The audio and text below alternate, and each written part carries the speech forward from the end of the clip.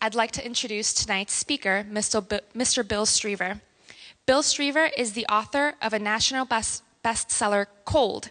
He chairs the North Slope Science Initiative's Science Technical Advisory Panel in Alaska and serves on many related committees, including a climate change advisory panel. A biologist, he lives with his son in Anchorage, where he hikes, bikes, camps, scuba dives, and cross-country skis as often as the weather allows. Please give a very warm welcome to Mr. Bill Striever.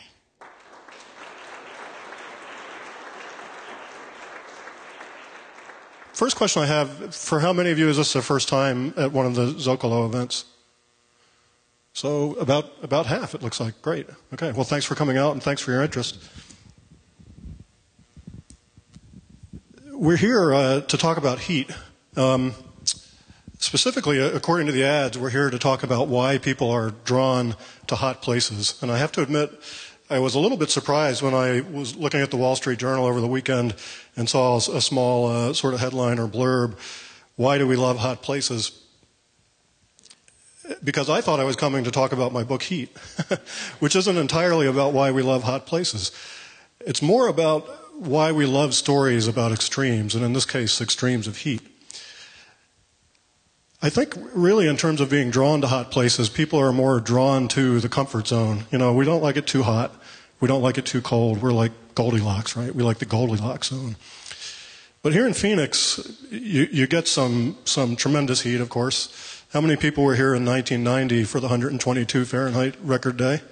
How many of you, and keep your hands up, how many of you enjoyed that day?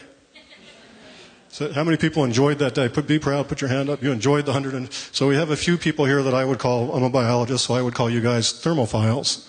So you're thermophiles. If you love the cold, you're a cryophile. If you love the extreme cold and the extreme heat, you're sometimes called an extremophile, right?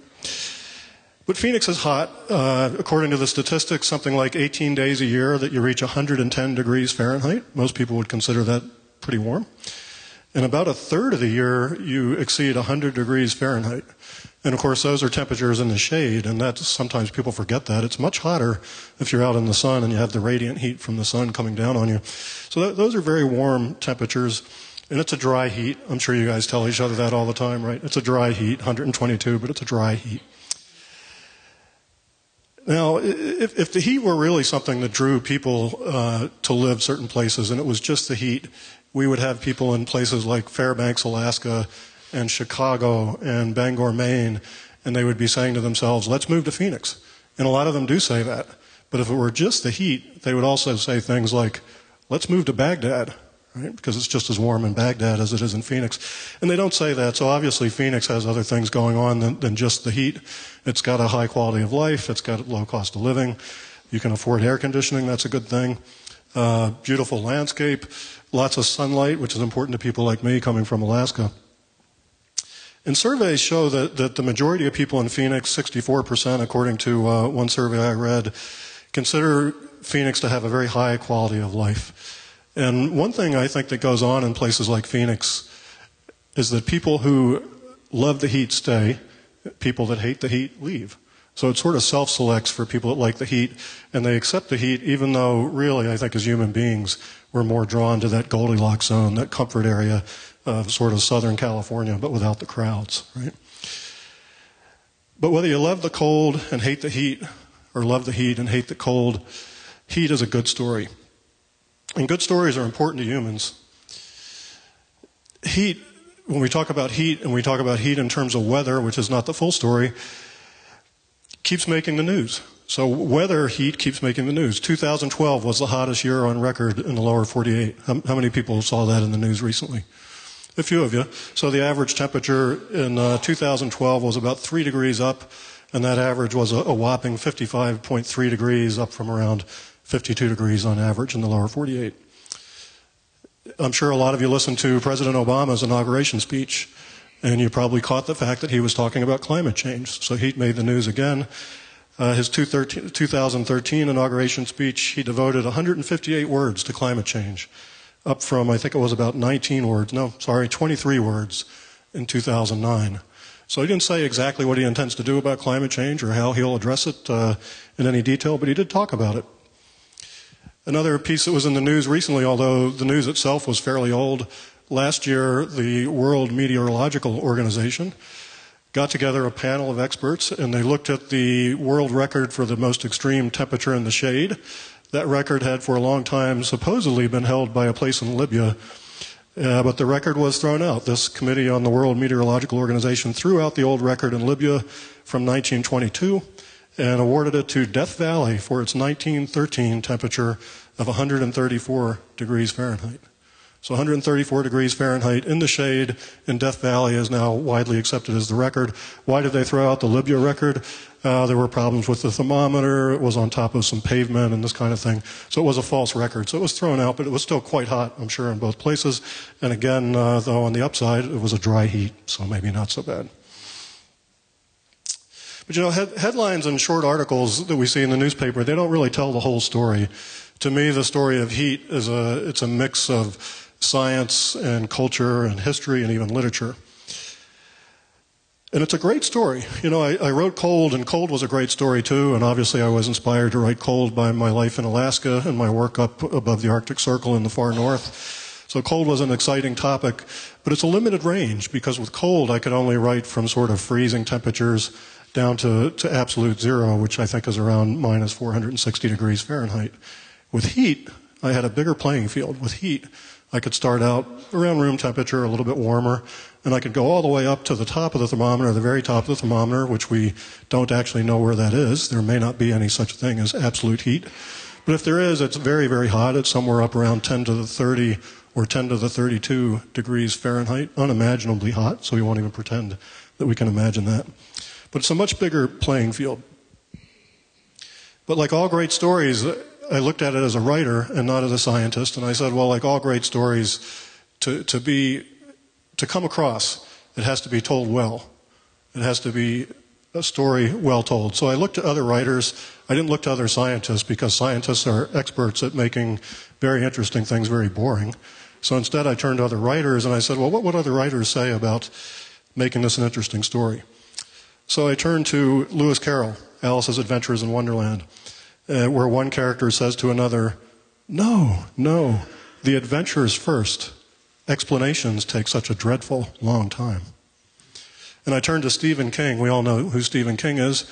And Stephen King was writing about what he called backstory and what writers sometimes call backstory. So your backstory might be your birthday. We now all know, was it February 22nd? When's your birthday? February 11th? Anyway, so some of us know, some of us remember, but that's part of backstory. So backstory is where you were born, what kind of car do you drive. So Stephen King about backstory said the most important thing to remember about backstory are that A, everyone has a history, and B, most of it isn't very interesting. And Kipling talked about, the writer Kipling talked about teaching history, and he wrote, if history were taught in the form of stories, it would never be forgotten. So when I was writing Cold and also when I was writing Heat, I looked at them as stories that should be interesting and could be interesting, but they had to be told in the right way. And to me, that involved sort of coming up with a new way to tell stories about science, or at least I flatter myself that it's a new way. It's certainly not a normal way of telling stories, or of telling stories about science. But what is that story? So I'm going to just kind of flash through some of the aspects of the science, culture, and history of heat to give you an idea of what I see as the story of heat.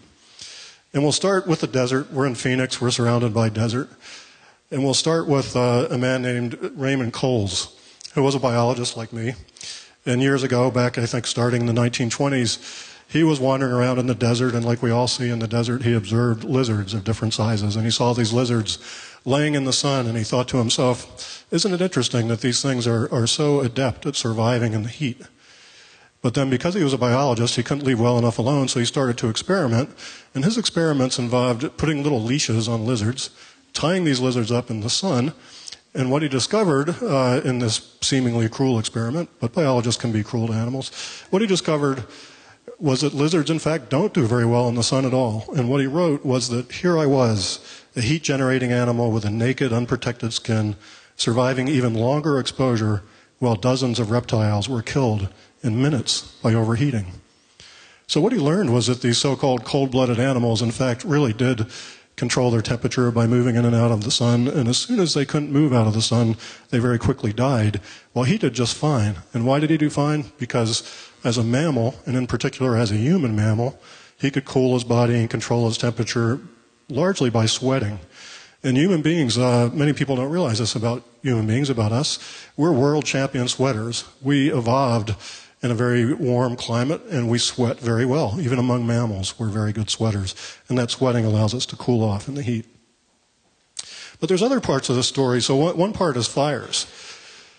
So fires are, I could have written a book called Fire, and that would have been a fun book to write, but it wouldn't have been as complete as Heat. So I wrote a book called Heat, but it includes chapters on fire. And one of the parts about fire that's interesting to me is that we live on a planet that's about 4.5 billion years old. Earth is about 4.5 billion years old. For the first 2 billion years on Earth, there was no free oxygen. So there was no way for a fire to burn the way we think of fire burning today. There were no flames because there was no oxygen. Then photosynthesis started, this wonderful chemical reaction with algae, started generating oxygen. Oxygen gets into the air.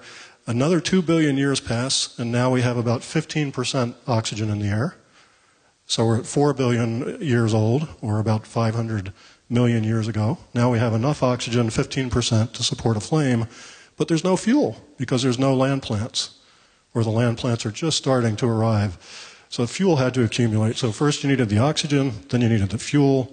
The source of ignition was always there, so you had ignition. But finally you get fire forming on Earth something like 400 million years ago. And how do we know that? That's the first charcoal records on Earth started to show up about 400 million years ago. So when we talk about fire, we can go from talking about natural fire to talking about human fire.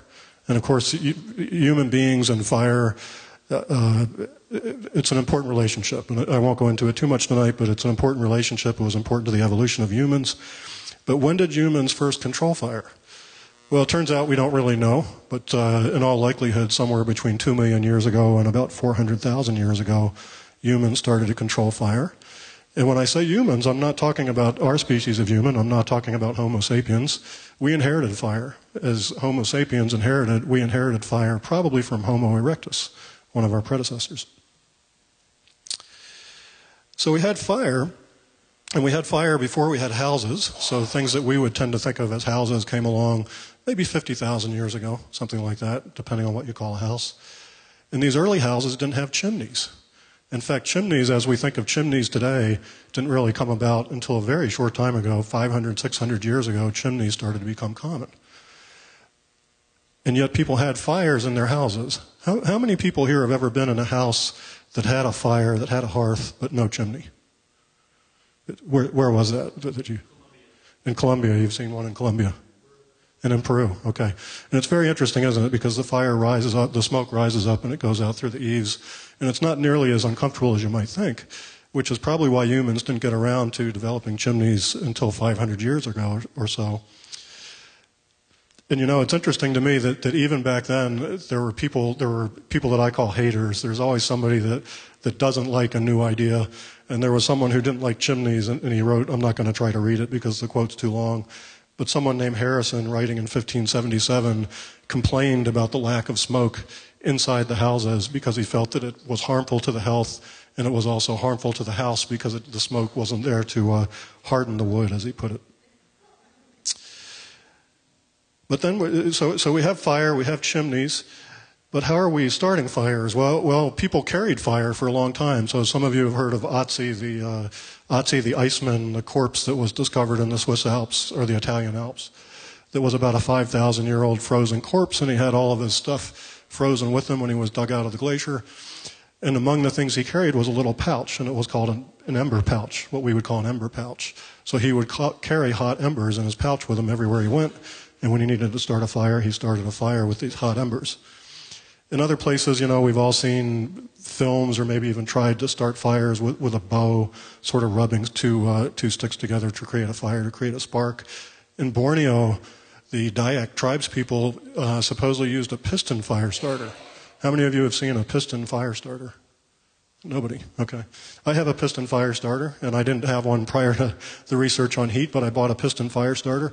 It's a small piston, and it compresses air. You slam the bottom of the piston to compress air, and that compressed air is hot. You know, you compress air, it heats up, and it creates a small burning ember, and from that ember you start a fire. It's called a piston fire starter. So we have fireplaces, we have different ways to start fires, and we have Benjamin Franklin in 1745. And Benjamin Franklin, of course, is known for lots of things. One thing is for the Franklin fireplace. It's something I think a lot of people have heard of, although I think most people mistake the modern wood stove for the Franklin fireplace, and they were actually different. But Franklin didn't like fireplaces of his day because he said the upright heat flies directly up the chimney. Thus, 5/6 at least of the heat, and consequently of the fuel, is wasted and contributes nothing toward warming the room. And what he meant was exactly correct. If you have a fireplace in your house, a traditional fireplace, and you're burning wood, and you probably notice that the vast majority of heat goes straight up the chimney. And in fact, some people will say that it actually cools a house because that heat going up the chimney carries with it all the warm air out of your house and sucks in cold air from the outside. And that may or may not be true, but the Franklin fireplace was a big, big improvement over the older fireplaces that were in use at his time and are still used today, mostly because of their aesthetic value. But fire starting, you know, I read novels. I like to read nonfiction mostly, but I also read novels, and occasionally I get irritated when I'm reading a novel about someone back in the 1500s or 1600s, and they're on a ship or they're in somewhere doing something, and they light a match because they're going to light their pipe. And the problem is that matches weren't really invented until about 1828. So the first matches were 1828, and the very first matches were not at all similar to what we use today. They were called, at least one version of them were called Prometheans. And a Promethean was a match that had sort of a glass bulb at the end of a stick, and that glass bulb had some sulfur in it, and it was surrounded by a potassium chlorate. And you would take a pair of pliers and you would smash that glass bulb and create a chemical reaction, and you could create a fire. Or you can imagine, men being men, even back then, you could just bite it, the tip of this thing, and create the fire in your mouth. And those of you who have read The Voyage of the Beagle may remember Charles Darwin writing that he used Prometheans. He said, "I carried with me some Promethean matches, which I ignited by biting." And Darwin took great joy in impressing native people by virtue of being able to create fire with his mouth. So. And then matches evolved pretty quickly. The 1830s, new matches called strikables came out. Then we went through a 20-year period where women factory workers were dying from cancer of the jaw. It was called phossy jaw, from the phosphorus leading to cancer in their jaws, and there were some labor riots that resulted from that. Eventually a safety match was developed, and even later matches called flexibles, which were paper matches, were developed. And that took until, I think it was, the 1890s. Flexibles came out in around 1895 or so. The first pack of matches that used advertising on the pack of matches came out, and that was for a theatrical production, and supposedly the actors actually hand-wrote the advertisements on the packs of matches. So we have fires and matches. And people my age anyway, and I think probably even younger people than me, they remember growing up and being told, don't play with matches. And Smokey Bear would tell us, only you can prevent forest fires, and don't play with matches. And there's a great history behind Smokey Bear. It's another part of the story of heat. And it came from wartime bombings of California. Japanese bombings of California led to the creation of the character Smokey Bear. Later, in 1950, not too far from here, I think about 400 miles or so from here, there was a fire called the Capitan Gap Fire, in which a number of firefighters were overrun by the flames or overburned. So they're trying to put the fire out. The fire overwhelms their position. They were very fortunate, though. They buried themselves in some loose soil, and the fire burned across their position, and they survived. And then when they were going back to their headquarters, they came across a bear that had been badly burned, and they adopted this bear, and they named him Hotfoot Teddy. And eventually that bear had his name changed to Smokey Bear, and he lived in the zoo in Washington, D.C. until he eventually, I think, died of old age and was replaced by a new Smokey Bear. But there was another fire where another group of men were also overrun by the flames, burned over, and that was the Spanish Ranch Fire. And actually this has happened many times in the history of firefighting, still happens. But the important part about the Spanish Ranch fire is that it led to all firefighters, at least in the state of California, now carry with them something called a fire shelter. And a fire shelter is about this big. So it's a small pack you carry on your belt, and it's a foil tent or a foil sleeping bag. And the idea is if you're putting out a fire and you're overwhelmed by the flames, the wind changes direction, something goes wrong, the flames are coming your way, you're going to be burned over. And you probably will die if you don't have some way to escape the flames. So at least this fire shelter gives you a chance to survive. And lots of firefighters since then have survived being burned over with these fire shelters. I played around with one when I was doing the research for heat. I did not play around with one in a live fire, but I crawled into one. And I can only imagine how terrifying it would be to be in a fire and be burned over. And one of the pieces of advice that come with fire shelter training is that you should try to maintain communication with the other firefighters around you. You should try to talk to them as you're being burned over. And bear in mind, this is not a comfortable situation. This is a very, very hot fire that's overwhelming your position. You're in a very thin foil tent. You know that foil will melt if the temperature gets hot enough. If it makes direct contact with the flames, the foil will melt. The glue in the foil would actually ignite, and you would die. So you're hoping none of that happens, and you're trying to maintain communication. And one fire shelter survivor who had been instructed to maintain communication, after surviving, he said, if you hear anything at all, the things you hear, you don't want to hear, you wish you'd never heard. So that's part of the story of heat as well. And we haven't even started to talk about fuels, so let's come back for a moment to our friend Ben Franklin. And Ben Franklin talked about wood. And he called wood our common fuel, and he spelled fuel F-E-W-E-L back then. Wood, our common fuel, which within these 100 years might be had at every man's door, must now be fetched nearly 100 miles to some towns and makes a very considerable article of expense of families. So he was talking about an energy shortage, right? 1700s energy shortage. And he wasn't the first person to be confronted by an energy shortage. So people prior to Ben Franklin had run out of wood, and they turned to other fuels. So one fuel they turned to was peat. So peat is a sort of decomposed vegetation that you find in swamps and in bogs and in marshes. It's roots, it's branches that are partly decomposed. And you dig this peat up. It's usually quite wet when you dig it up, so you have to dry it out. But once you dry it out, it burns, and it burns quite well. My father-in-law in Holland burned peat as a boy in his house. How many people here have burned peat besides me? One person. No, a couple of people. A couple of people have burned peat. That's great. Most Americans are totally unfamiliar with peat. Another fuel, coal. If peat is under pressure for a long time and it becomes quite old, it turns to coal. So people burned coal as well. And then, of course, oil. So oil is a big subject in our culture right now and has been for some time. But when we first started learning about oil as a culture, as Americans, and oil has actually been around a long time in terms of people's use of it, but increased use in the 1800s came from people using oil, crude oil. They came up from salt wells, so they were actually drilling for salt, for brine, and the oil came up as a byproduct of that salt, and they would run the oil away. They would just get rid of it, run it into rivers.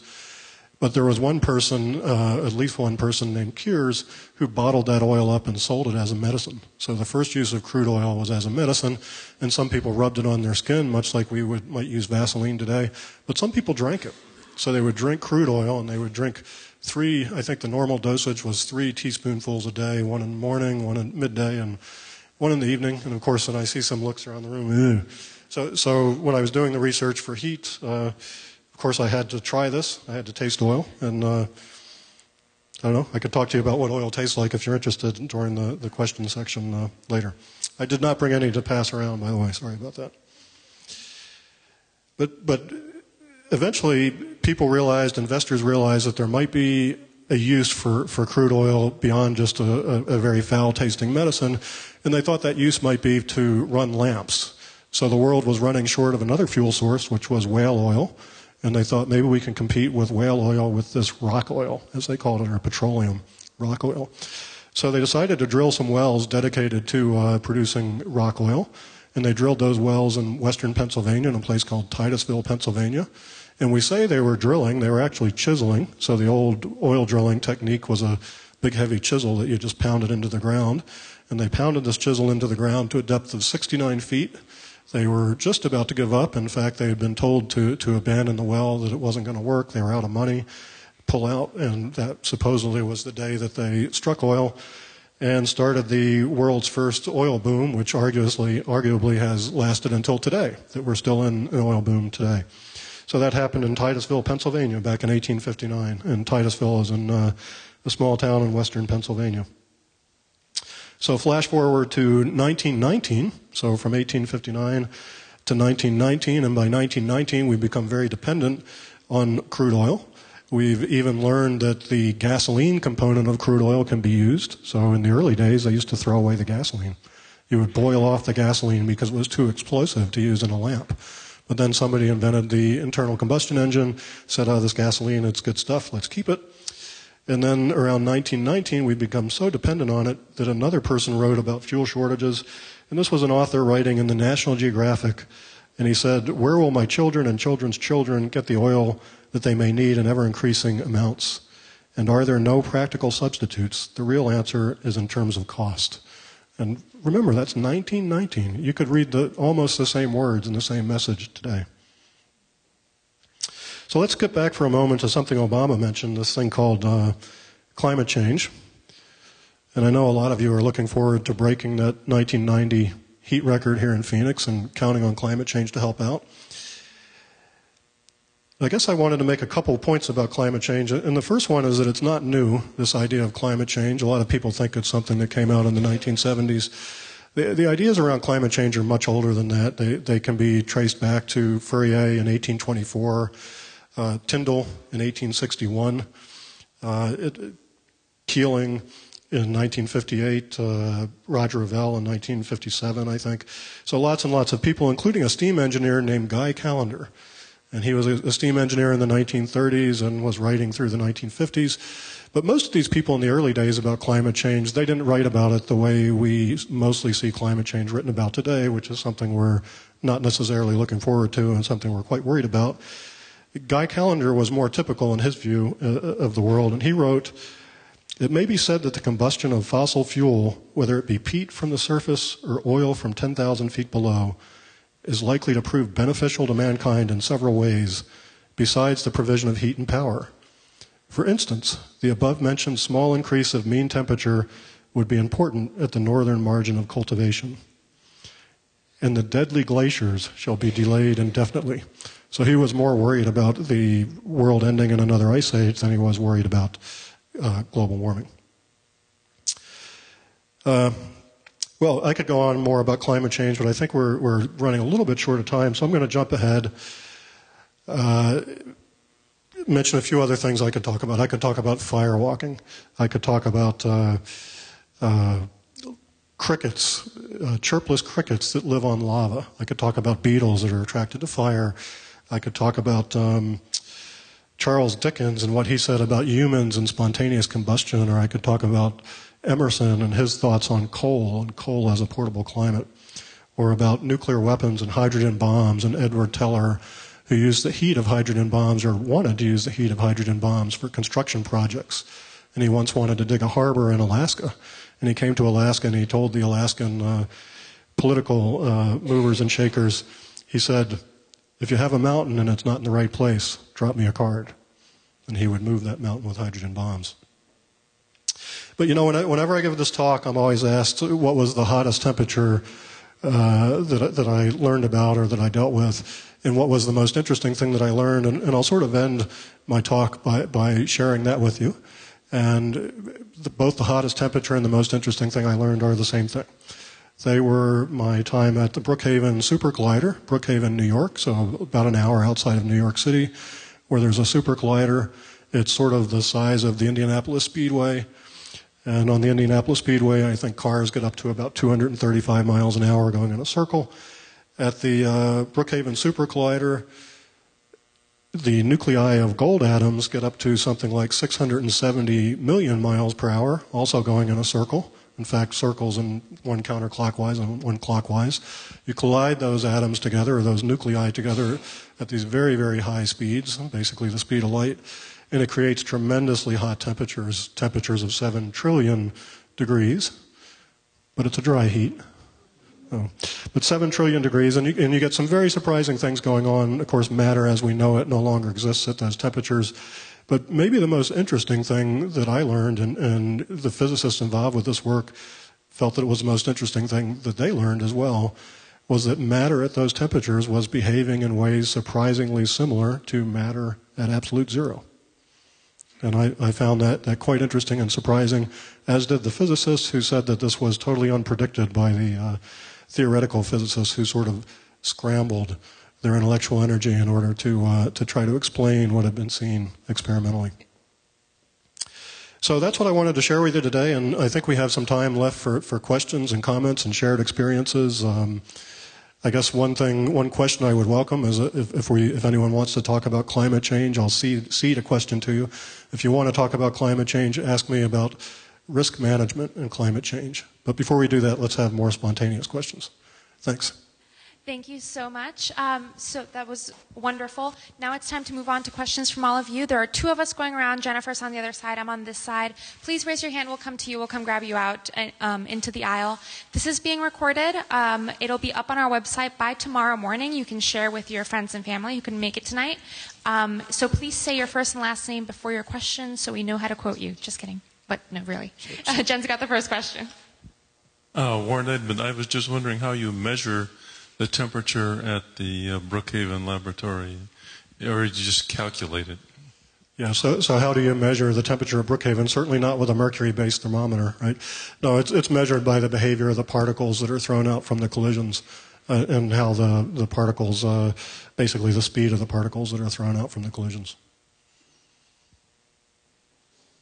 And if you really want to be famous, I think you could step over here in front of the camera. I don't know if that's encouraged or not, but...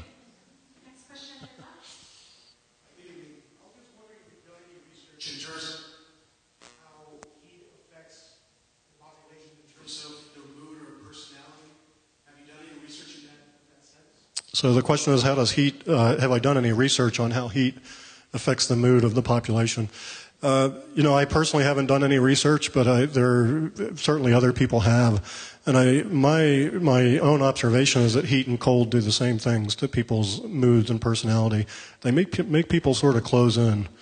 At least that's my feeling. Cold especially makes people sort of find a warm place deep inside their own body where they're not very communicative. And I think heat does the same thing, and especially when teams of people are out in extreme cold or in extreme heat, like, for example, in deserts, and their bodies start to chill or their bodies start to heat up, you can observe the same kinds of things going on, breakdowns in communication, grumpiness, eventually stumbling, fumbling with equipment, basically as your neurons fail to work the way they're supposed to and things like that. Have you observed the same thing here in Phoenix on hot days?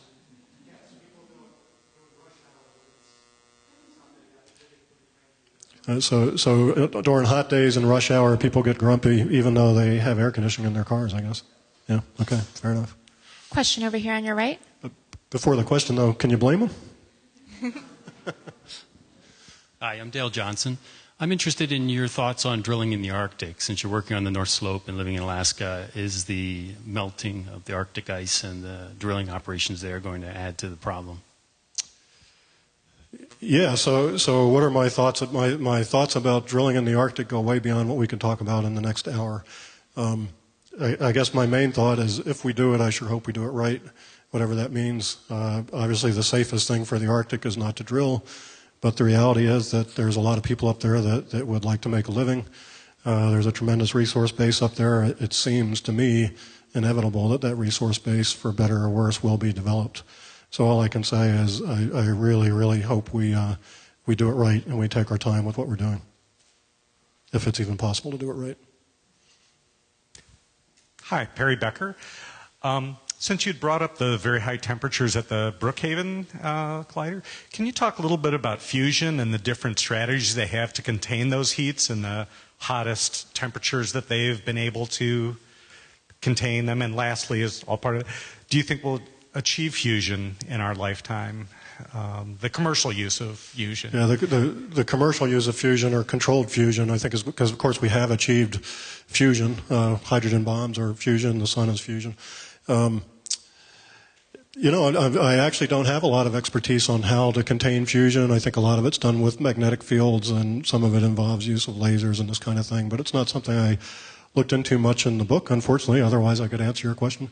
But fusion itself, I would love to see us use controlled fusion in our lifetime, and then things like drilling in the Arctic would go away if we could figure out an inexpensive way to use controlled fusion. I've been hearing about controlled fusion, though, since as long as I can remember. So, I'm 51, so I've been hearing about it for 40 plus years. I don't think we've made a tremendous amount of progress. So what's going to happen in the future? Who knows? We can only hope. I would say, though, that a cheap source of energy would change the world. And people talk about what's the next technological revolution. We had sort of the computer revolution and different things that have happened in our lifetimes. But I think a really exciting next big revolution is going to be an energy revolution. If somebody can come up with a cheaper source of energy, the way that would affect all of our lives and just increase the wealth of the average individual across the planet would be remarkable, and hopefully something I'll live to see. Hi, Henry DeYoung. Can you talk a little bit about the various definitions of heat? And how things perhaps have evolved with the collider. Then, of course, that's the kinetic energy of the particles, and I think that's probably the most common scientific definition. But can you elaborate a little bit on that, please? Well, my favorite point on that subject is back in the 1700s when people thought of heat as a fluid, and they called it a subtle fluid. It was called caloric and had some other names prior to that. But the idea was that heat was a fluid, and if you had a hot object, you could pour that hot fluid into a colder object, and they sort of described it as being analogous to a fluid, and they knew they couldn't see it, they couldn't weigh it, they couldn't measure it, but they thought of it as a fluid. And of course today, even small school children think of heat as an expression of particle motion, whether it's molecular motion or subatomic particles like the particles that make up protons and neutrons. Any other questions? Yeah, one more. In your research, you found any interesting work on a different measure of comfort as opposed to temperature? We joke about a dry heat, but I've seen other references in the news of some type of comfort measure that we would use instead of saying it's 100 degrees. We would say the comfort index today is 12. Well, sure, that's right. That's exactly right. On both ends of the thermometer, so on the cold end, people talk about the wind chill, right? And wind chill, it's actually a relatively new thing that people look at is wind chill. On the wind chill side, you can also add humidity because a temperature of, say, 30 degrees with a 10-mile-an-hour wind and high humidity is actually colder than the same temperature and wind with lower humidity. And, of course, the same is true when it's hotter. If the humidity is high, it feels hotter to us. And why is that? That's because we can't dump heat as quickly if the sweat doesn't evaporate from our skin, which is how we cool ourselves. That's the main way we cool ourselves. If that sweat is not evaporating quickly because it's so humid, we don't cool off. So people talk about the heat index, I think in the United States is the most common expression. And I think that's what you're getting at. But the other part of the sort of comfort level, of course, is wind. So you can tolerate much warmer temperatures in a particular humidity if it's also windy, so that your sweat is evaporating and being blown away at the same time. Then you can also talk about things like sunlight and sun exposure, which makes a huge, huge difference, as anyone would know that spent time in warm climates. You avoid the sun. Is that the sort of thing you were getting at? Yeah.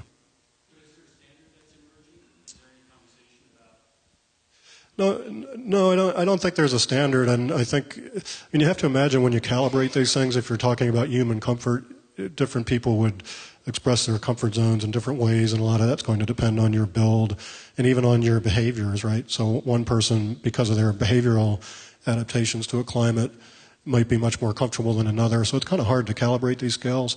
And I think even with things like heat index in different parts of the world, people will offer a heat index temperature or heat index number, and it's actually they're derived in a different way and may not even mean the same thing. One more question over here. Have you, in your investigation, did you write about any of the means of how people mitigate heat, whether they do it for heat sinks during the day with their buildings, or use of clothing and how they use clothing for dealing with heat or to get warm, or is it just strictly about heat? Yeah, no, I did. I mean, the book kind of rambles all over the place, and that certainly appears, but it's not. If you wanted a treatise on how to build a house in Arizona that minimized the need for air conditioning, you wouldn't find it in heat.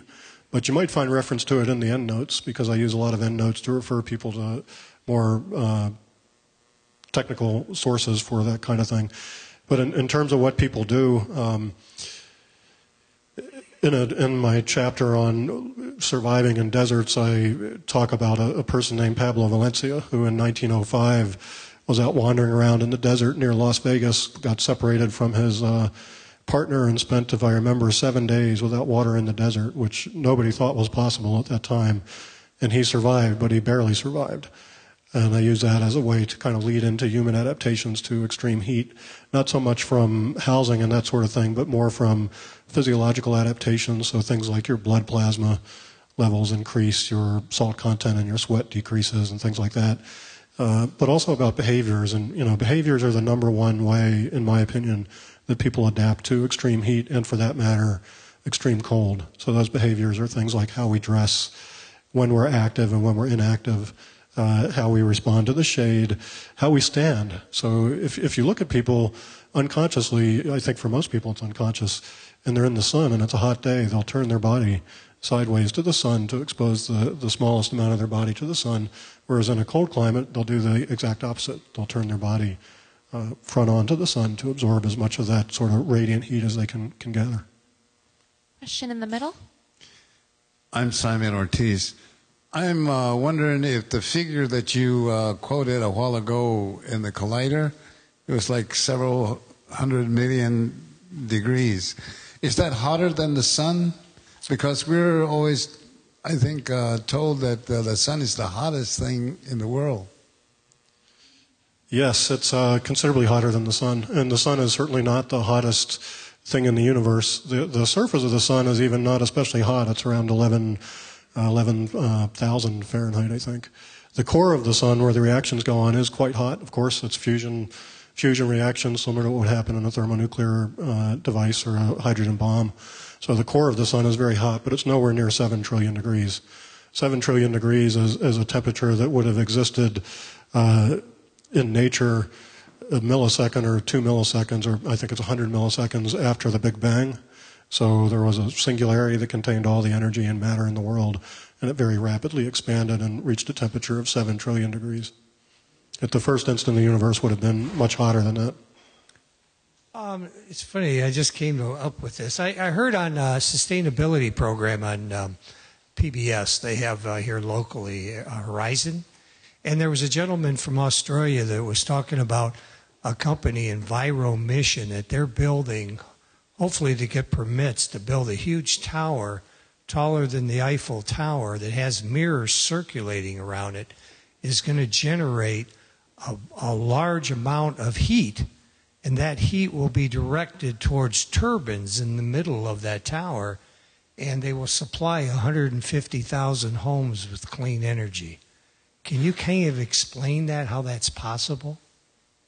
How would that air be moved into those turbines? Well, if I understand you right, it sounds like they're going to basically use mirrors as a big solar collector to concentrate heat from the sun. Concentrate, yes. And then that heat would probably be used to boil water in a closed-circuit steam turbine arrangement. That would be my guess. Inside the tower, possibly? That would be my guess. I'm not familiar with that exact project, but that's an old idea. Okay. Before we move on to one last question, I want to remind you all that we have a reception going on as soon as this is finished. Downstairs in the lobby, we have wine, we have beer, we have water. So if you guys are all welcome to join us. The ASU Art Museum does have copies of Mr. Striever's book, Heat. Please pick up a copy, and we will see you at the reception. Let me get one last question.